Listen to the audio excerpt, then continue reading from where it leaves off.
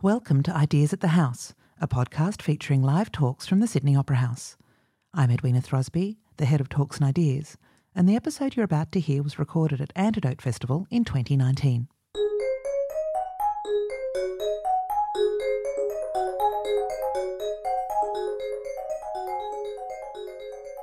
Good evening, everybody, and welcome to this session, one of the final sessions, I think, of Antidote, the Economics of Disability.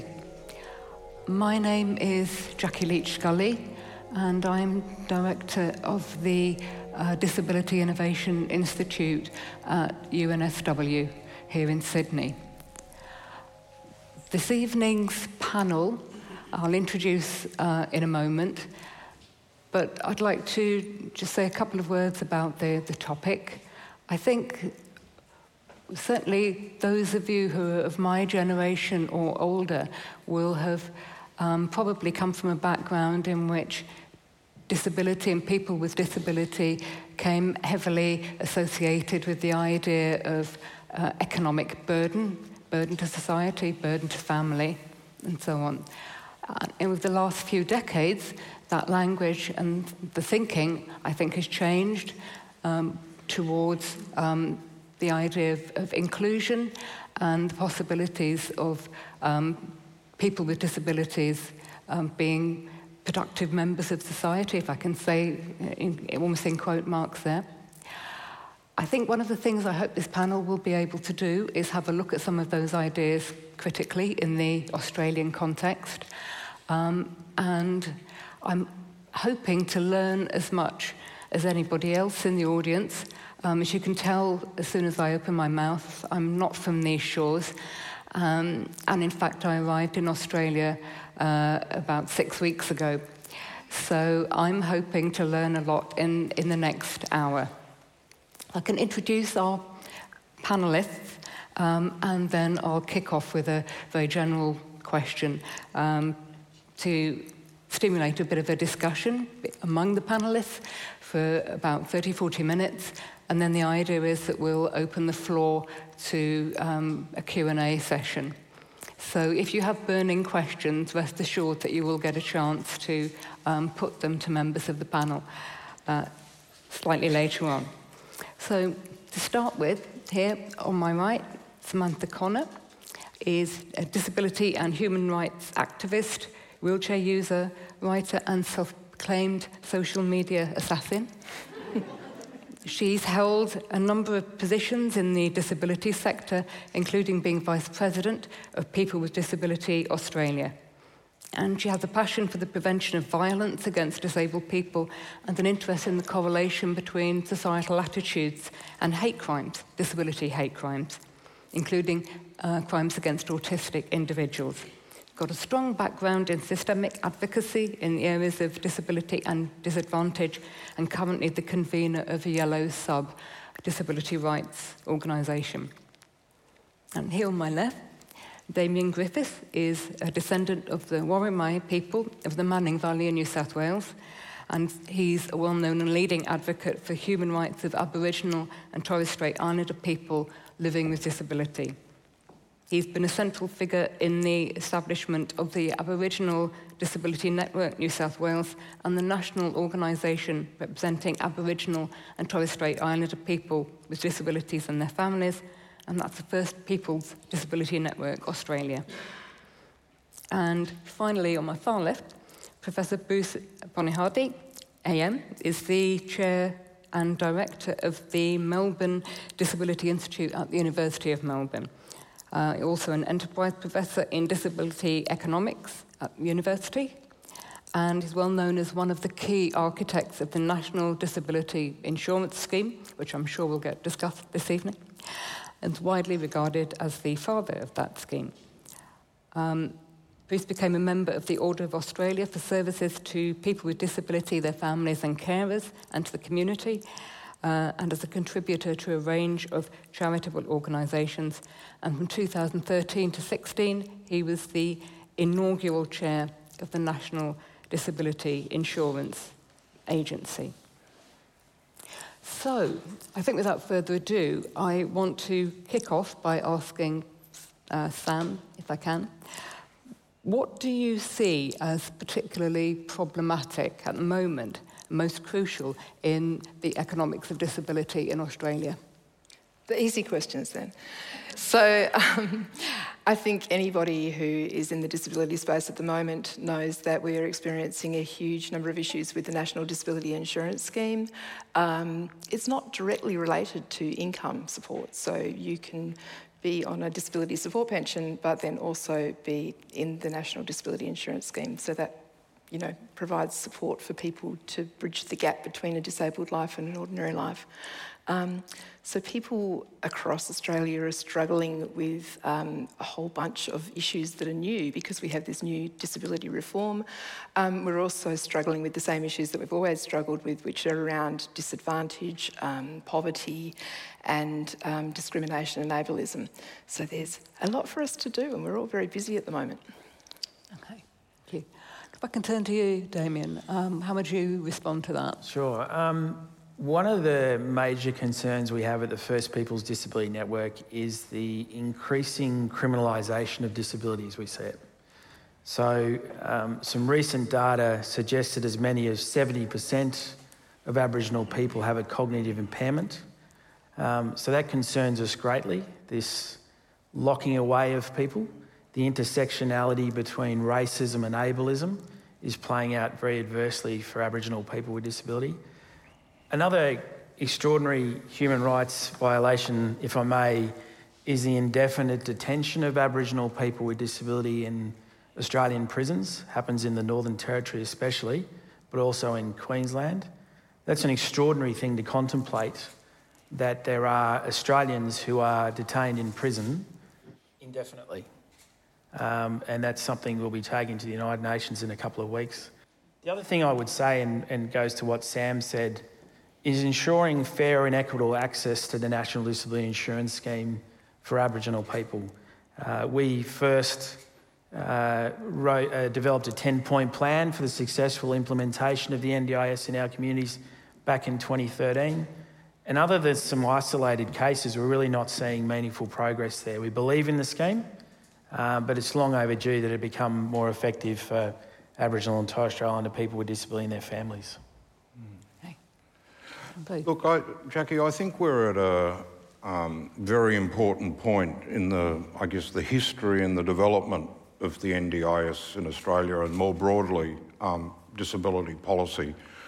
One can look at the NDIS as a huge disruptive force. I would argue a very positive force, but it's been a disruptive force at the same time. And we're now at a point where we've got 300,000 people, over 300,000 people in the scheme and out of the expected 460,000. And I think we now have to make a shift from an emphasis on getting people in. We still need to get the remaining people into the scheme, but we have to shift to a real focus on the quality of experience. And as both Sam and Damien have indicated, I think if you're well educated or you can advocate for yourself or you've got someone who can advocate for you, this is a terrific scheme. But if you're Indigenous or come from a culturally and linguistically diverse background or you have a psychosocial disability and no one to advocate for you, this is an immensely complex scheme which actually excludes people. So equity, which was meant to be at the heart of this scheme, is now being challenged in a very, very significant way. I think there are some factors that have contributed to that, such as local area coordinators focusing only on planning rather than on community development and capacity building. But we need to really make that shift to make this scheme equitable. The other big issue we've got, which is not being addressed at all, is what happens to those people who are not eligible for the NDIS. People on average in the NDIS will receive $40,000. If you look at the funding that's now available for the roughly 1.5 million people who will not be eligible for the NDIS, it's about $50 per head. So we've got a cliff at the edge of the scheme, and that also is deeply inequitable, and we need to make sure there's a slope there so that the last person into the scheme just receives a little bit more than the first person who misses out. If we can get those things right, then I think we can start to deliver the economic benefits that we all hope will deliver in time. Okay. And it's obviously, it's part of the NDIS is one part of a really complex picture, both in this country and similar schemes in other countries. We know that globally, people with disabilities are generally much poorer, are much less likely to be in employment, to be less likely to be in education, have poorer health outcomes, and so on. And although I'm very unfamiliar with the Australian context, when I've compared what I know with the UK one, it's very similar, that there's under 50% of the working age population of people with disabilities are in employment, compared to around 80% or so of those people without disabilities of working age. So there's one factor there about employment and issues there. What do you feel about the kind of barriers to employment, if I can turn to you, Sarah? So we have these weird perceptions about where disabled people belong. So the recent data set that came out from the NDIS showed that I think it was half of the people who were over the age of 25 worked in supported employment, which old term is sheltered workshops. You can earn legally as little as $1 an hour in this country. And so the gap for us is that the NDIS doesn't provide food or cars or necessarily housing. Those sort of issues mean that people are not getting into work in the same way that other people have opportunities around. And then we also have those barriers that just come with being disabled. So people think that we're sick, incapable, unable. People try to get us into jobs that aren't suited for us particularly. I haven't always been a wheelchair user. I have muscular dystrophy and it's a degenerative thing. So I've been a walker for half of my life and then wandered around for the rest, sort of saying, what? What's going on? But I remember I was a manager at a education institution, and I went and spoke to HR and said, look, I'm going to be using a wheelchair very shortly. My doctor has told me.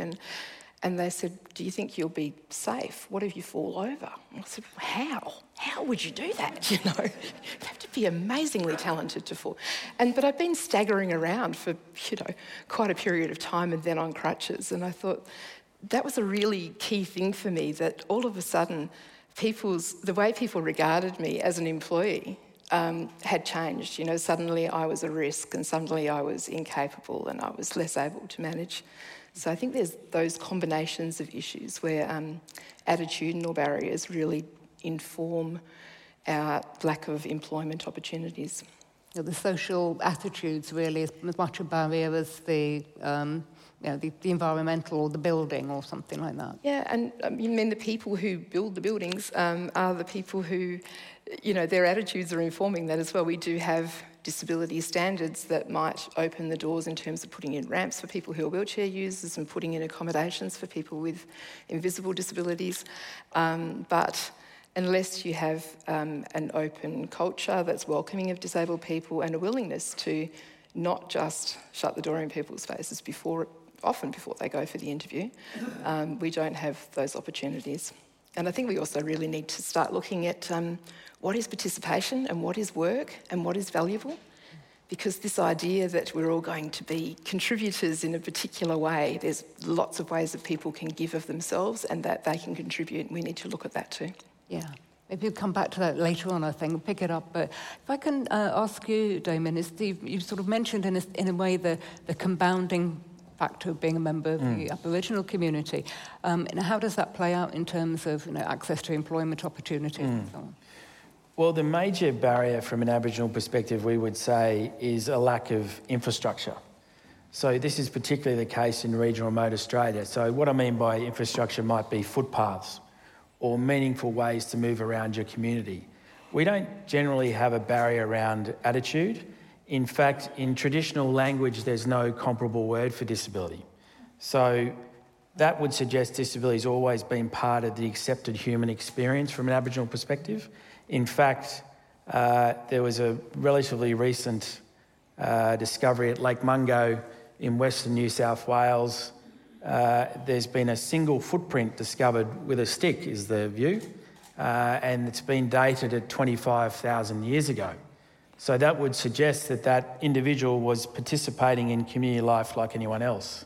We also have evidence of Indigenous sign languages, and there's more and more research into that. And it wasn't uncommon for a blind Aboriginal person to be a traditional healer, for example. So where we encounter challenges, or where Aboriginal people with disability and their families encounter challenges, is the moment they interact with the external system. So there's plenty of evidence to show that young Aboriginal kids generally, accepted, valued members of their community. When they engage with the education system, that's when the drama starts. So, and that may be, sadly, institutional racism, it may be institutional ableism, but that's when the barriers start appearing. So in a lot of ways, we would say Aboriginal Australia are thought leaders on inclusion. In fact, as my cousin Scott Avery's recently written in his book entitled Culture is Inclusion, I think summarises that perfectly. Notions of labelling people and the way disability is talked about in our communities is more an impairment-based way, which is entirely appropriate. So, brother there can't hear too well, cousin's not moving around too well, uncle's a bit slower than everyone else. Not said in a pejorative way, but said in a way so that others in the community can ensure that person participates. So we don't have an attitudinal barrier, but we do most definitely have an infrastructure barrier. And regrettably, the only other thing else I would say is the NDIS doesn't answer that problem. As Sam said, the NDIS, because it takes an individualised approach, won't fix the footpaths in Wonkajonka, or it won't provide a wheelchair accessible bus in Tennant Creek, unless we do it in a different way. Unless we, and these are things we've talked about before, but unless we start doing things like people perhaps pooling their packages and therefore having more buying power in the marketplace and perhaps purchasing a wheelchair vehicle is an entirely appropriate response in a lot of ways. So yeah, we would say we don't have an attitude issue, it's more around infrastructure. Yeah. Okay.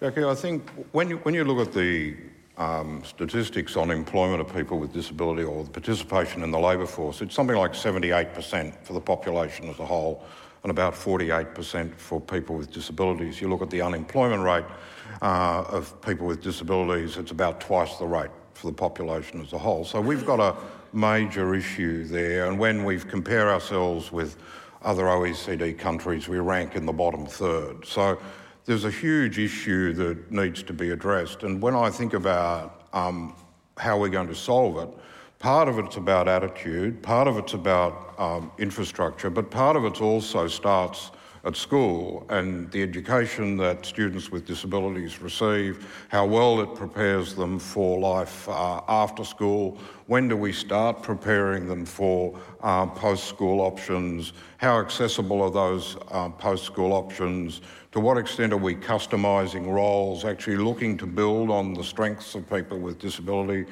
You know, we've got some examples of that where people with autism are being employed in roles which require very high attention to detail, but why are they the exception rather than the rule? And when we think about the benefits of employing people with disability, I think it tends to be structured in a very individualistic way, and I guess this sort of goes to a point Damien was making, that it's all about the benefit to that individual because they've got the job, as opposed to what benefit comes from having a person with a disability in the workplace and the sense of teamwork that comes from that.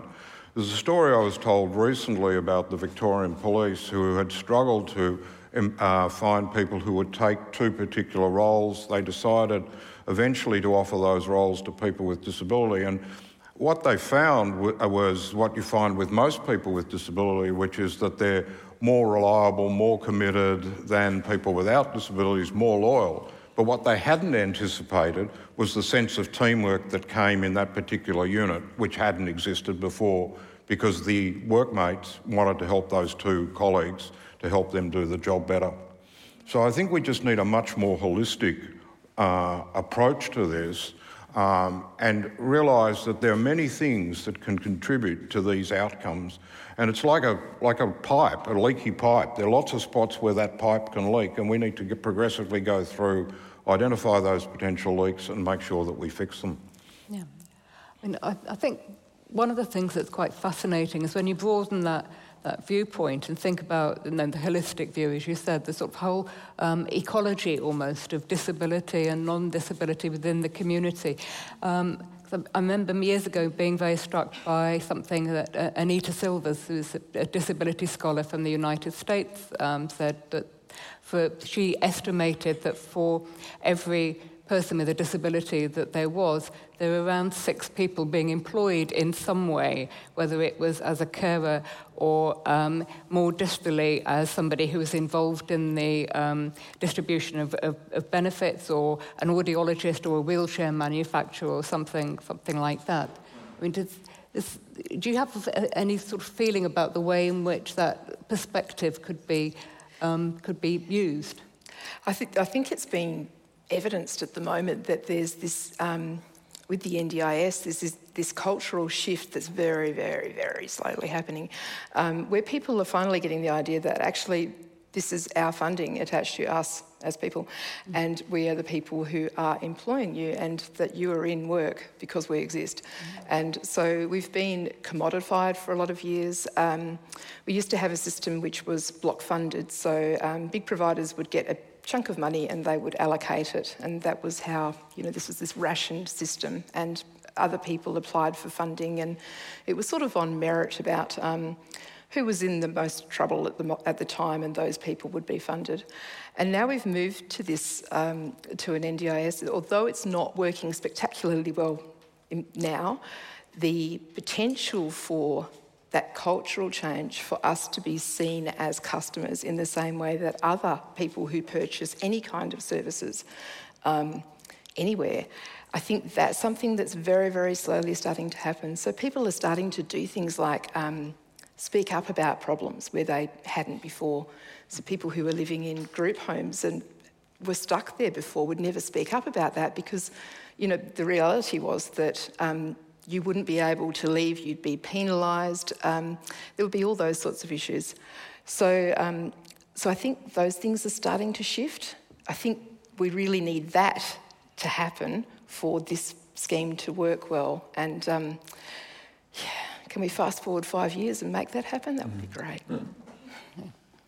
I was wondering, when you sort of talking earlier about the various barriers that the Aboriginal communities might face, whether there's also sort of something to do with that confidence to be able, and in a sense, the social capital and so on, to be able to engage in the way that Sam has said, the more challenging way, the more consumerist way. Is that problematic, do you think? Yeah, very much so. I'm immediately thinking of a community workshop that I ran in Western New South Wales a couple of weeks ago, where there was a number of community members who were there to learn more about the NDIS and how to, work it in their favour.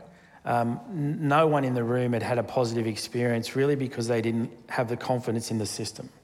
So the deep distrust that most Aboriginal people feel of engaging with government, as a lot of us would probably be aware, is based on evidence. So we have extraordinary rates of child removal, for example, and it's increasing in every jurisdiction in the country. So if you're an Aboriginal parent and part of getting into the NDIS is to approach it from a deficit model, is to go and say, these are the things my child struggles with, it's very loaded.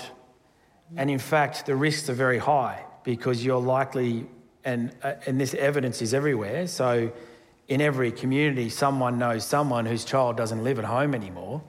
So to ask for help comes with risk. And there was a father at this workshop in Dubbo the other day that just said it perfectly. He said the hardest thing to do is ask for help.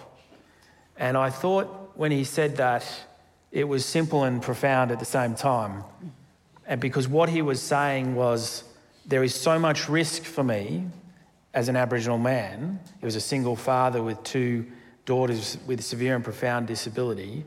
he felt the risk was, well, my children will be removed. So we have to come at things with the NDIS from a trauma-informed background. And that applies to people with disability too, actually. It's not just an Aboriginal issue. A person with disability who's grown up in an institution is traumatised. So we need the system to, I'd argue, get a bit more human, to be honest. Get away from churn and moving people through the system and actually sitting down with people and understanding their lived circumstance, if you like. I'm worried that we're moving increasingly away from that, and that was never the intention of the scheme. And that will have very adverse outcomes for Aboriginal communities, but I dare say people with intellectual disability too, and any number of other people. So. And can I just add to that with the issues around things like child removal? Yeah. So I'm an autistic woman. There's so many people in my community who are autistic women who are terrified that their children are going to be removed. Yeah. A lot of us have disabled children. I'm also a carer. There are people who just have different identities, so members of the LGBTI community. I know that there's a friend who's a lesbian in the room who has, been told by a religious provider that, you can't have those friends over. So those issues. And we've had this power imbalance that's happened for a long time. If you add to that, people who have had their children removed during the stolen generation and also people with intellectual disability who are parents have their children removed at enormous rates. So these are some really tricky issues that we're dealing with. Yeah. I think we can fix them though. But yeah, I mean these issues of cultural appropriateness, I think are just really deep. I think when we go back to what was intended, it was always intended that this scheme would be very different to other government bureaucracies, that it would be culturally appropriate. And I think part of that can be explained by the speed of the rollout, but we now really have to make that cultural shift. And I also think that the point that Damien has made about the importance of the social glue is important, that, while the NDIS is individualised, that works really well if you are a person who's got high intellectual function with strong family connections and you live in metropolitan Australia. But the further you move out from those dimensions and the more it's about embedding people, well, everyone is, we're part of family. And so some of these broader family and community perspectives need to be brought in. It's also very important in the case of children. Early intervention services and children exist within families. And so, and we've had a massive shift away from family-centred practice, which we know is best practice, to a much more individualised approach, which is far from optimal. So I think there are a number of things here that we can see, and I think really what we now need is much more data and research and evidence to inform where the scheme needs to go. I also think, just picking up your point, Jackie, about the growth that comes from giving people with disability funding to go and purchase services they need. In many ways, the growth in the Australian economy over the last couple of years has been propped up by the NDIS. When you look at where the jobs have come from, a lot of it's been in disability. And so you say that's great, but there have also been some major missed opportunities, and one that Damien and I have talked a lot about is how we could get Aboriginal community-controlled health organisations in these remote communities to extend out into disability services. And these will be the jobs in those communities. 20% of the new jobs in Australia will come from the NDIS. 100% could be from the NDIS in these remote communities. And we really need to grab those opportunities to maximise the benefit and ensure people in those communities actually have services, which they don't have today. So there's lots to do. We just need to get it done. Yeah. Kind of, from my perspective, sort of looking back on what has happened in the United Kingdom, say, over the last couple of decades, do you think that there will come a point at which whatever those long-term benefits of the NDIS that you're speaking of, that's the general public or politician or somebody will say it's just costing us too much. Well, I certainly hope we don't get to that point. I mean, I think all the indications are that the NDIS has the potential to be another Medicare, sort of deeply ingrained in our community as something that we all value because, before the NDIS, there was no right to receive support, and the framing it as an insurance policy which everybody can get access to if they themselves or a child or a grandchild has a disability, I think has been incredibly powerful in winning public support for the scheme. And if I just think of our Prime Minister and his brother-in-law who's got MS, pre-NDIS he would have got nothing.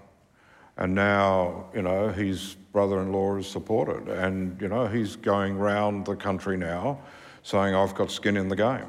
So we have a level of bipartisanship here, Jackie, which has withstood changes of government, changes of Prime Minister, and it's still very strong, and we just need to make sure that continues. And the way to make sure it continues is to make sure that the NDIS delivers as intended and produces the economic benefits that we all know it can deliver. This is my poker face. Yeah. Bruce and I always do this. Yeah.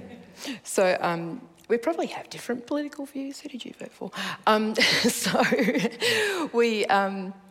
I think one of the things that you brought up before, Jackie, was around that idea of burden. One of the things that is incredibly annoying is that people have started to talk about NDIS in that language of burden and started talking about us wasting money or taxpayer dollars or us rorting the scheme and this type of narrative. So it's been a really tricky, probably last 6 months or so. You can hear that language being ramped up. And I don't know, Bruce, do you have a car? Has anyone ever said to you, my taxpayer dollars paid for your roads? They never do. Look, I think, people have said that to me, but I think by and large, if you go all the way back to when the government announced that it was going to raise the Medicare levy by 0.5% to partially fund the scheme, over 80% of the population supported it. I think Australians are very decent and fair people, and the vast majority just see this scheme as part of that fairness that we're well known for. And so, you will always get people who say, look, I don't want to pay for that. But I think it's the narrative that's in the papers at the moment that I'm complaining about rather than Australians, quiet or otherwise. I think there's a lot of people who would never say that these things about Medicare, for example. You have cancer and my taxpayer dollars are paying for your treatment. I've never heard anybody say those things. So I think the narrative that's been run around us being burdensome and the taxpayer dollars and where they're going is very much a manufactured one that's for political game, and I think that's one thing that we really need to change, and we need to understand that this makes good economic sense to get disabled people into work, to support people not to be in crisis and to shift them into other systems like, living in a hospital for 2 years costs a huge amount of money rather than living in your own home with support. Or even just living in crisis and using the mental health system. That's the sorts of cost shifting that we have. So we really need to start looking at this as an entitlement-based scheme where we're getting the support that we need to be who we are, and this is something that makes sense for all Australians, and anybody in Australia can actually become one of us or have a child who is like us at any time. Yeah. I think you're right, Sam, and I think we're sort of that shift is starting. And is underway, and the more people with disabilities are out and about in the community, which the NDIS is enabling to do, the more I think accepting and inclusive our communities are becoming. It's not without its hiccups and problems, but I think that is happening. And I think we also need to remind ourselves that with Medicare, it took 20 years. That's right. From the mid-1970s when Whitlam introduced it to the mid-1990s before it became, a truly bipartisan policy. And so in many ways the NDIS has happened much faster. And then we now have this fast implementation which has got the hiccups which then lead people to question it. But, hopefully we're working our way through that. I'm probably really nervous.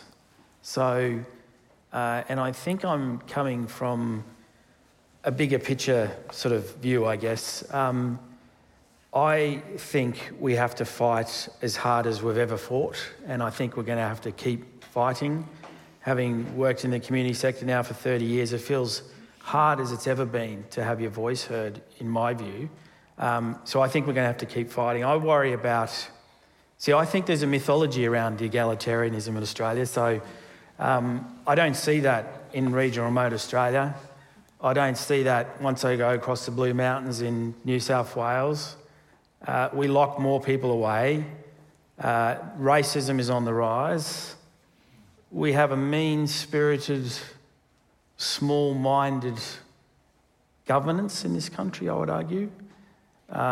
We see that reflected in punitive meanness around immigration. I think my organisation gets trolled by racists, and brothers and sisters in the room would know that experience and know that that's on the rise. So I think we have to fight really hard, and I worry that there will come a time not too far away, and if Australia was to go into recession, say, then people with disability will pay for that recession in many ways. So having said all that, though, I'm still an idealist and I'm still believing in it. But I think we also need to shine a light on some of the dark places that are getting more traction today. And I worry about that a lot. I think one of the presentations here today at the festival, which I didn't get to see, but I believe was on anti-Semitism.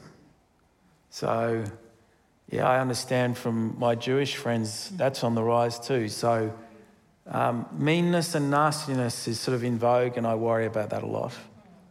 That's just my view.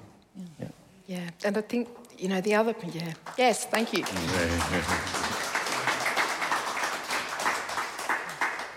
Just remembering the last time I clapped my hand on a stage at this place, my electronic device made my smart drive shoot forward to the edge of the stage. And that woman just over there saved my life by putting her hands up. So, thank you, Susan. Little moment of terror, just clapping then. I think we also, in that shift, we also need to get rid of these ideas around the right and the left. I know this is a global thing. So at the moment, as a disabled person, we don't fit anywhere. The feminists hate us. I'm a feminist. They hate us. Because we don't quite fit. The type of violence we experience is not the same as the violence experienced by other people. It's almost 50-50 in terms of gender. As a disabled, shouty, red-headed woman talking about disabled men and boys being abused, you sound like MRA, like a men's rights activist, We don't fit when we have concerns about things like assisted suicide and euthanasia, where we are talking about people not getting the support to live before they're getting the support to die. It doesn't matter if you're in favour or not. So when we have those arguments, we're on the side of the Catholics. How does that work? It's really odd. We don't quite fit anywhere. So we need to get rid of these emerging ideas that there's people who fit over here and people who fit over there. And we need to actually come together on the points around humanity and about decency and about respect and about compassion. And I think we need to start doing that right now because, as Damien said, this is a scary time. and people need to make individual commitment to do that. Just before we move into the Q&A session then, but I didn't want to lose the point you made earlier about productivity, in a sense. And I think, as always, when you think about the economics of something, economics of disability tends to be wrapped around these very, I suppose, capitalist ideas, neoliberal ideas of a person's value being quantifiable in terms of their productivity. And I think one of the really difficult issues is that there will, however much I think one invests and supports into getting disabled people into the workplace and so on, there will always be some people with disabilities for whom that will be impossible, who will not be economically productive.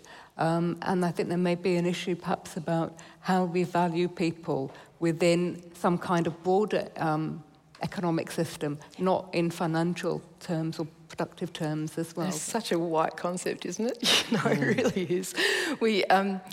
This idea, I think the biggest lesson that I ever had was taught to me by a man who has cerebral palsy, and he would, on a piece of paper owned by the NDIS, it would look like severe and profound disability with a severe intellectual disability. It doesn't communicate, in the same way as other people. And but this guy was a swimming teacher, his mum told me. I said, he's a swimming teacher? How? And so this man's body moves in a particular way, tall, gangly teen guy. He was being paid a casual wage to be passed around in a pool of occupational therapists who needed to learn how to actually assist people who were going through hydrotherapy and who were actually, swimming. And so that was his job. He loved the water and he was paid a regular wage and he went to work regularly and he had a casual income. And so for me, it was a real learning experience about, this man has a job. And, this is not a different thing from any of the rest of us. So this was about him loving his work, being valued by the people that he worked with and for, and having a regular experience. I think it really is, the onus is on people to stop thinking about us in terms of economics and about productivity in that traditional way, and look at the types of gifts that we have and what we can contribute. And that includes with our own unique skills, bodies, minds. We have things to offer that other people don't. Thank you. Okay, I think it's time to open up now to the floor. There are some roving microphones going around, and I'm going to ask people, if you have a question, to stick your hand up and I'll point to you, and if you could wait until the microphone reaches you before speaking, that would be great. This has all been very interesting, talking about the NDIS, but a lot of people who hit that magic number of 66 fall into a very difficult place.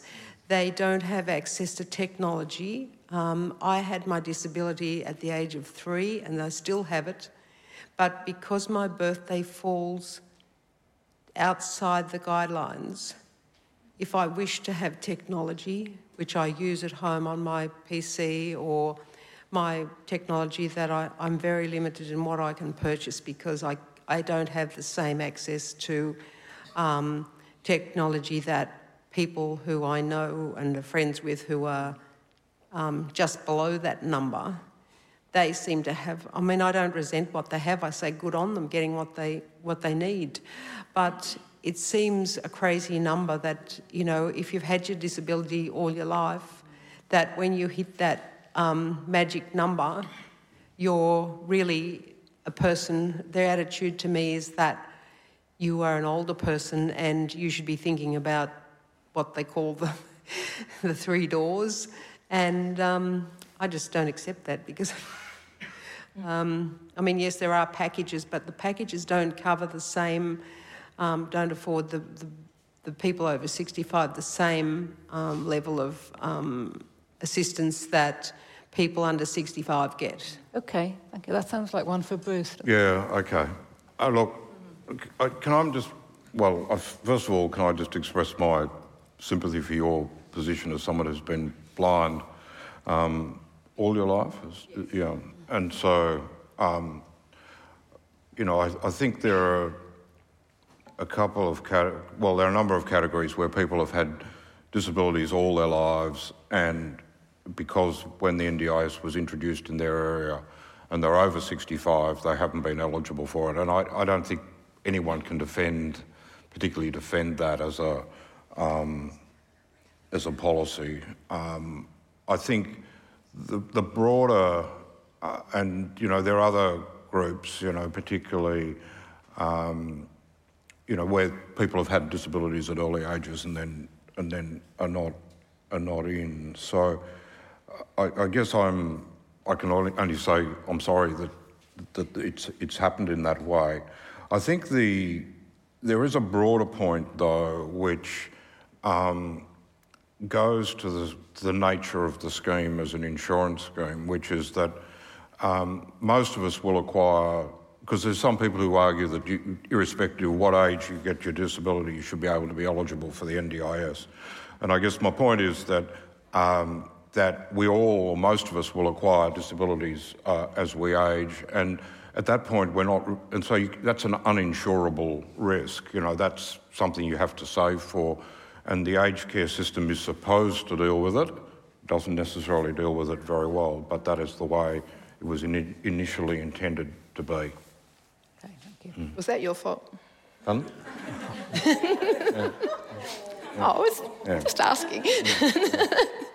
No, I remember, sorry, I just remember. You want to have a go, Sam? I just remember the discussion at the time that we'd have to cut out children, we'd had to cut out people over the age of 65 in the very early policy discussions. And there's a group called My Age Scare, that group, of a very, very vocal group of seniors who are lobbying, and they're doing a great job.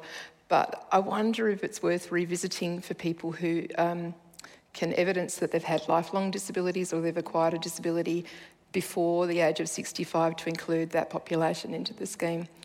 So, yeah. Well, I mean, I certainly think it's worth thinking about. And, you know, the government's now doing this review, which goes also to questions of the legislation and eligibility. So there may be another opportunity to sort of address that question. I guess I feel particularly for people who were in trial sites where if they'd been in an earlier trial site, they would have been 64, but, you know, because their trial site, they were 67, you know, they're not in. And I know of cases where people moved to trial sites so that they could get in, but not everyone could do that, or not everyone was aware that they could do that. So there is clearly an unfairness there that needs to, you know, that should be looked at, you know, because it's not fair. It doesn't pass the fairness test.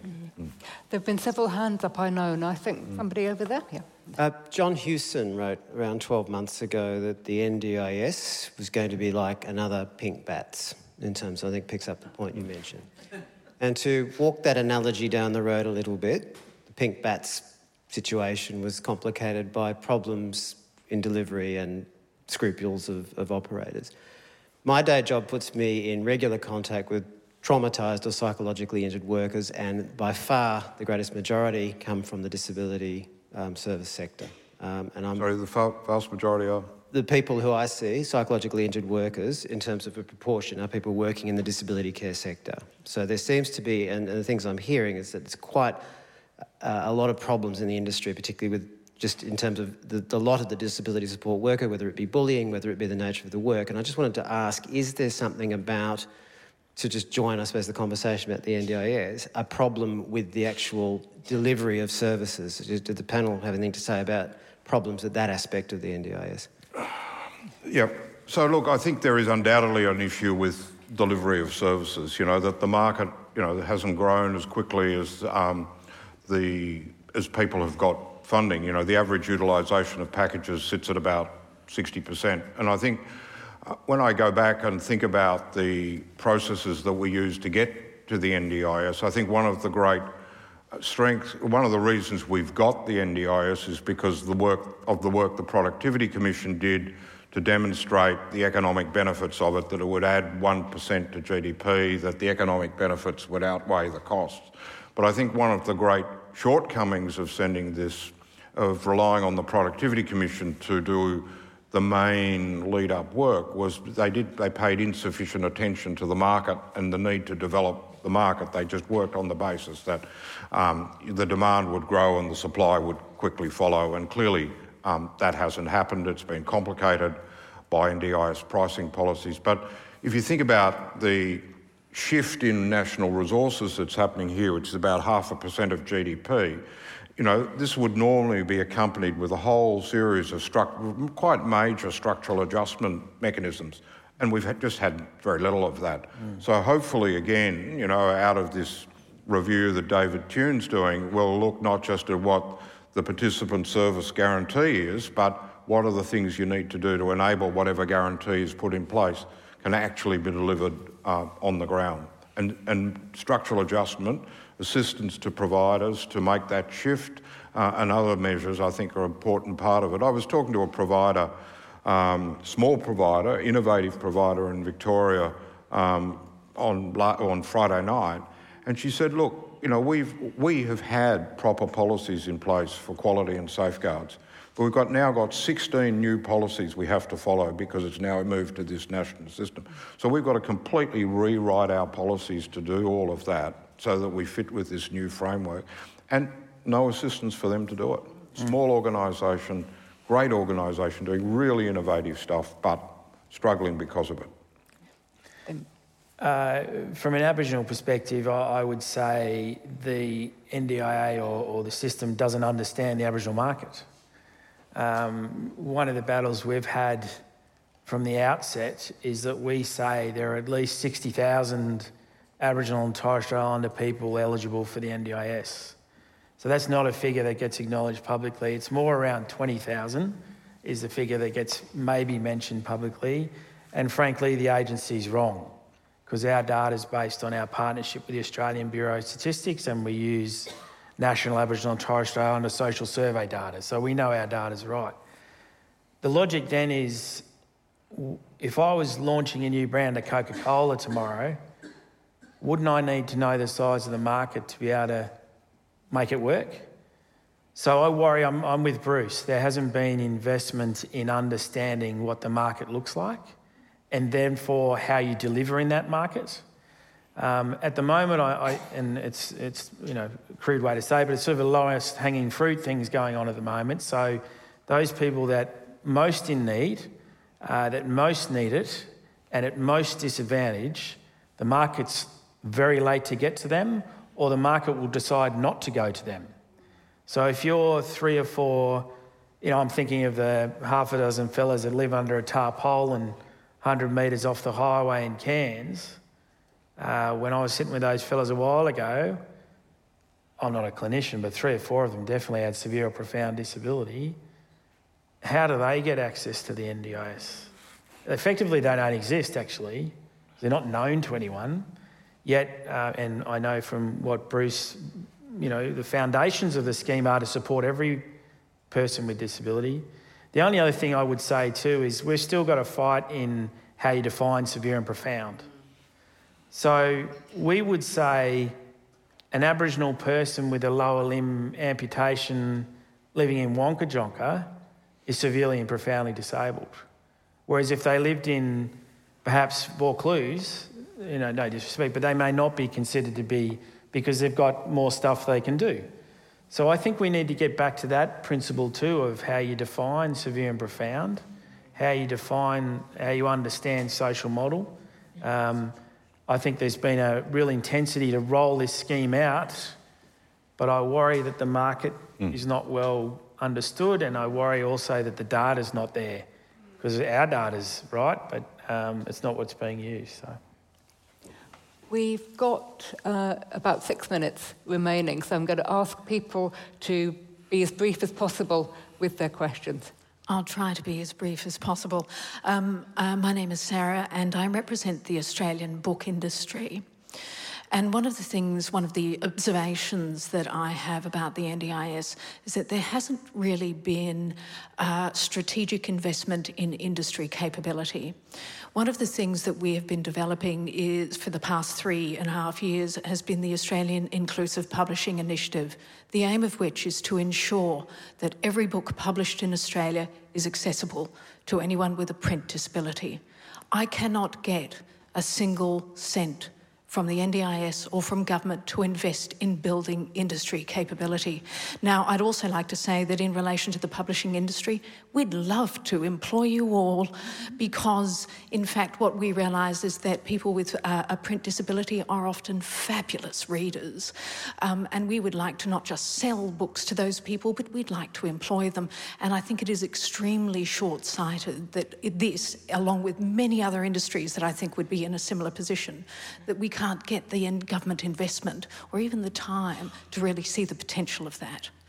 So I could probably answer that in that it's not the NDIS that needs to address that. The NDIS is... So part of the NDIS was funding for disabled people directly, and then a thing called Tier 2, which is ILC, they call it, which is around other things. But the thing that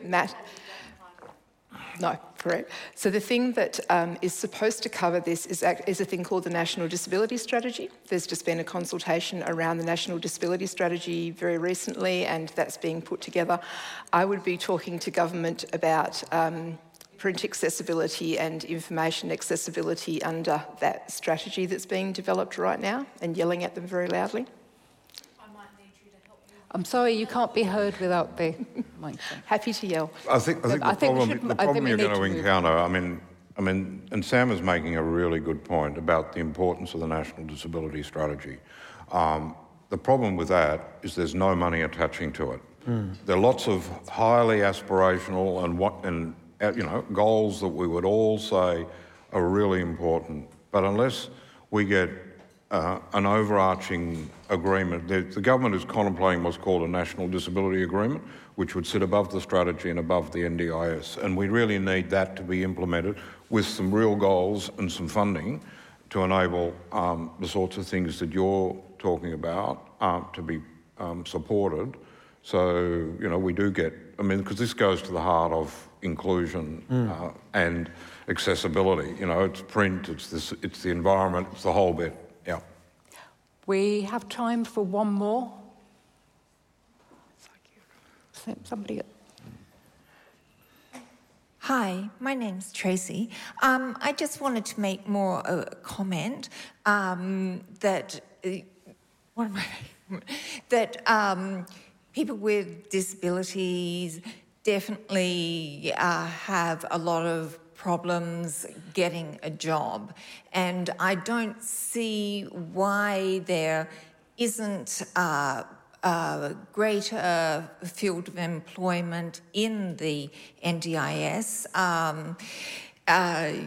With feminism, that it's taken quite some time. You can watch how it has progressed. For you, the First Nations people, when back in the 60s, there wasn't even, I don't know. So what I think you basically is you need positive discrimination for disabled people. And you also need mentors. You need someone to look up to. There is a few, like Robert McCallum, people like that. But really, Okay, thank you very much. Does anybody want to respond to that? I agree. Others say than agree completely with what you say. I think the NDIA is slowly improving, and others would have better data than I do, but there needs to be people with disability in senior positions, in fact, leading the National Disability Insurance Agency. But also I think the board needs to move away from being corporate